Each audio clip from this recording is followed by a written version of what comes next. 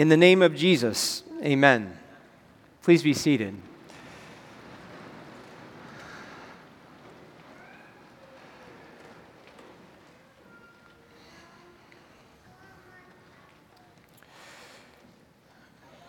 Early one morning, this last April, I was walking along the path through the city park just east of our house. Just around the corner, a teenage boy, skinny kid, wearing a backpack and a hoodie sweatshirt with the hood pulled down over his head, was drifting toward me. I noticed that if he were to continue on the same line at the same pace, our two paths would converge like two tributaries coming together. I was expecting him to turn aside and avoid me. Teenagers these days like to keep to themselves, right? And maybe I was hoping that he would avoid me. I don't usually trust a man with a hoodie pulled over his head. Which is ironic because this morning I was walking and with my jacket on and I had to pull my hoodie down because of the wind. I was hoping he'd turn aside because I had a lot of important things on my mind that morning and I wasn't in the mood to talk. But he didn't. He just kept walking right toward me, and I don't know if it was intentional or if from underneath his hoodie plugged into his earbuds, he didn't even know that I was there. Whatever it was, now all of a sudden the two of us are walking side by side on the same path together. Reluctantly, I break out of my thoughts to make some small talk. You walking to school? I asked him. Yes, sir, he said. I go to Bishop DeBerg. The high school he mentioned is one of many Roman Catholic high schools in the St. Louis area. I knew where it was. How long does it take to walk there? I asked. About 45 minutes, maybe an hour. What's your name? Michael, he said. That's my name too. I'm Michael. There are not a lot of Michaels in my school, even though it's a common name. I asked him, are you named after someone in your family? No, probably just after someone famous like Michael Jordan or Michael Jackson. I told him, my parents told me that I'm named after Michael the angel in the Bible. Well, that's cool. The priest at my school says that names have meaning and stuff. I wished I was named after Michael the angel. I said, well, you should just claim it. Michael's job in the Bible is to tell everyone how great God is. His name means who is like God. It's like a question so obvious it doesn't even need an answer. Or, I thought later, it takes a lifetime to answer. Maybe longer. So this was the unexpected conversation that led these two Michaels downstream into the day. We'd almost crossed the park now, and I had expected him to turn off to the side to go to his school, but he kept walking with me into the neighborhood, into my neighborhood. Actually, he said, I'm going to go meet some friends for breakfast this morning. See, we had a friend from school who died this last summer. He got hit by a drunk driver. This week would have been his 16th birthday, so we're getting together to remember him. What was your friend's name? I asked him. Sam, he said. Do you get together at a restaurant or somebody's house in the neighborhood? Actually, we meet at this old lady's house called Grandma Peggy. She feeds us. bacon, pancakes, sometimes French toast. I was curious now because this is my neighborhood. So I asked him, well, what street does Grandma Peggy live on? He says, I don't know. I just recognize it from the buildings. She's not really my grandma, though. We just call her that. So I kept walking with him, trying to meet this, interested to meet this mysterious Grandma Peggy. But we walked for another 5 minutes, and still he didn't know where he was or where the house was. So because I had a lot to do that day, I told Michael goodbye and started walking home. And as I was walking, I was wondering, I wonder if Grandma Peggy's even real. Maybe he just made the story up just to mess with me. He'd probably tell his friends about it that day in school, about how he made up this story and told it to some bald guy in the park, and he believed it.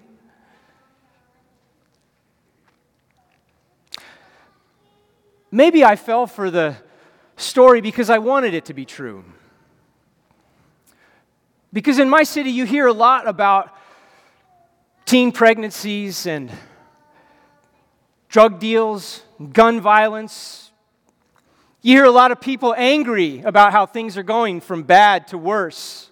You hear a lot of older people complaining about younger people with their bad attitudes and their lousy work ethic and their loud cars, but you don't often hear about a Grandma Peggy, some mythical being that feeds strange teenagers breakfasts before school on a Wednesday morning.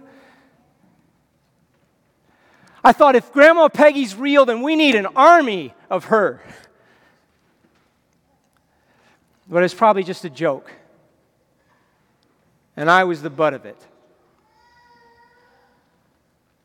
I walk home and come in the front door, and my daughter, our daughter Elise, meets me. She was just leaving the house to take her car to the local auto mechanic in the neighborhood. She had run over a nail that someone had thrown thoughtlessly in the alley, and there was just enough air in the tire for her to drive the car to the auto mechanic and drop it off and walk home. But before she left, she asked me, how was your walk? I told her about this kid, Michael, that I met. Told her about his friend, Sam, who had died. Told her about this Grandma Peggy. But I didn't know if she was real or not. 30 minutes later, Elise, our daughter, bursts into the front door and says, I met Grandma Peggy. What? You're joking. No. As I was walking home, there were all these cars out in front of this house in the neighborhood. All these high school students were getting out, and there was this old lady there, and she was hugging them and greeting them. And so I walked past, and I asked her, are you Grandma Peggy? And she was. She feeds them like 6 pounds of bacon and 4 dozen eggs. And she said today she bought 100 donuts because they were celebrating this birthday of this kid, Sam, the one who got killed by the drunk driver. Sam was Peggy's grandson.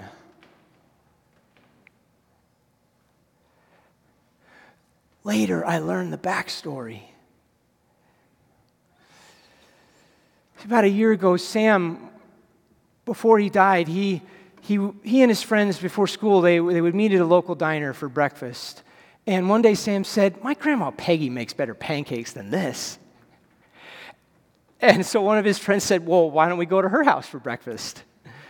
And later, his grandma heard that her grandson was bragging on her cooking, so she said, if you come, I'll feed you. And so they started coming every Wednesday morning for breakfast, and she fed them. And then that summer, at Sam's funeral, one of his friends was saying how much he was going to miss having breakfast at Sam's grandma's house. And she heard it, and she said, again, if you come, I'll feed you. And so for the last year, they've been coming every Wednesday morning before school, and she feeds them. They come to her front door like debris carried along in some great river. And I was getting swept up in it too. I knew I had to meet this Grandma Peggy. So like that, my whole plans for the day were swept away, and I left the house and walked to where my daughter said her house was, and I walked up the front steps and I knocked on her door and I said, "Are you Grandma Peggy?" And I sat with her on her front porch for the next hour and we talked. She told me about her life. And I told her what I do for a living. I said, I do this Christian radio program. It's called the Lutheran Hour. She'd never heard of it.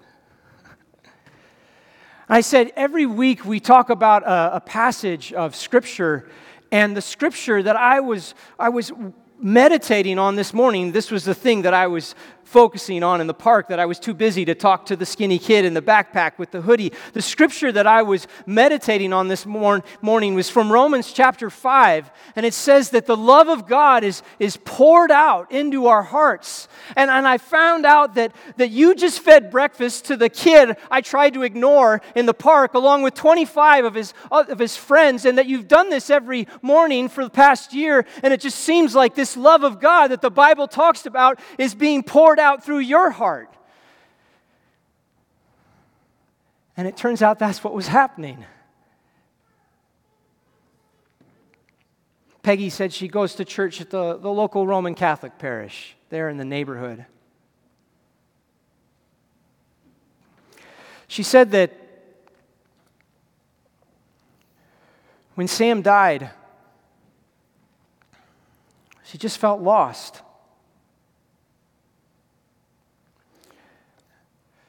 After he died, her husband, his dementia took a turn for the worse. And now Peggy has become the full-time in-home caregiver for her husband. Her husband's become her patient. And she doesn't want to send him into a home because, well, she just doesn't want him to be alone, but she doesn't know if she has enough strength to keep doing this every day like she is. And besides, she's got medical issues herself. She's been through 3 rounds of cancer treatments, and it's taken a toll on her body, and she doesn't even know if she's going to be able to make it the next day. So every morning she prays that God gives her enough strength to make it through the day. I'm listening to Peggy's story, and I'm thinking about all the other people that I've heard who have a similar experience as she does. Maybe you've heard of people in her situation. Maybe your situation sounds something like hers. And I don't know about you, but when I hear that, a lot of people I know get angry at God when they've been through something like this. And I asked Peggy, are you ever angry at God? And she said, well, I miss Sam, and I don't know why God let this happen, but I know that God made Sam his child, and I know that I'm going to see him again one day. And I know that God gave up his son so that we could be with him forever. That's the goal of this life, isn't it? It turns out Peggy was living the truth of the scripture that I was trying to memorize that morning. The scripture that says that we rejoice in our sufferings because suffering produces perseverance. Perseverance, character, and character, hope. And hope does not disappoint us because the love of God has been poured out into our hearts by the Holy Spirit whom He has given us. Peggy was living the truth that I was memorizing. The Apostle Paul wrote those words in his letter to the Romans. Now, before Paul wrote those words, he spent a lot of his life being angry. Angry at the world, angry at the people who were ruining the world. And Paul had good reason to be angry because he knew that God was angry. See, Paul had read the Old Testament, the Hebrew Scriptures. He knew them backwards and forwards, and he knew that God had set a day that He would judge the world. that God would pour out His righteous wrath on the world, that justice would roll down like a mighty river. A surge of justice to crush and cut loose and sweep away all the wickedness and foolishness and carelessness that's ruining the world. Paul knew that God was angry and had good reason to be angry, and Paul was angry. But somehow Paul let that anger get him turned around. And Paul found himself angry at God. Paul didn't know it at the time, but he was angry at God because the thing that Paul was most mad at was where God was right in the middle. Paul was mad at these followers of Jesus, this Nazarene, whom they claimed was the Messiah, the one who was going to put the world right again, who had put the world right again. See, Paul at the time thought about Jesus like a lot of people today think of Jesus. He's just some guy from Nazareth. What can he do? Feed some people breakfast, help some, heal some, and then he got himself crucified. What can he do? Well, things changed for Paul. Paul was raging mad, hunting down these Christ followers, locking them up in prison when the risen Jesus Christ met him on the path like a roaring river overtakes a tiny tributary, and Paul got swept up in this Jesus movement. Paul was baptized in the flood that washes away the old and brings all things new.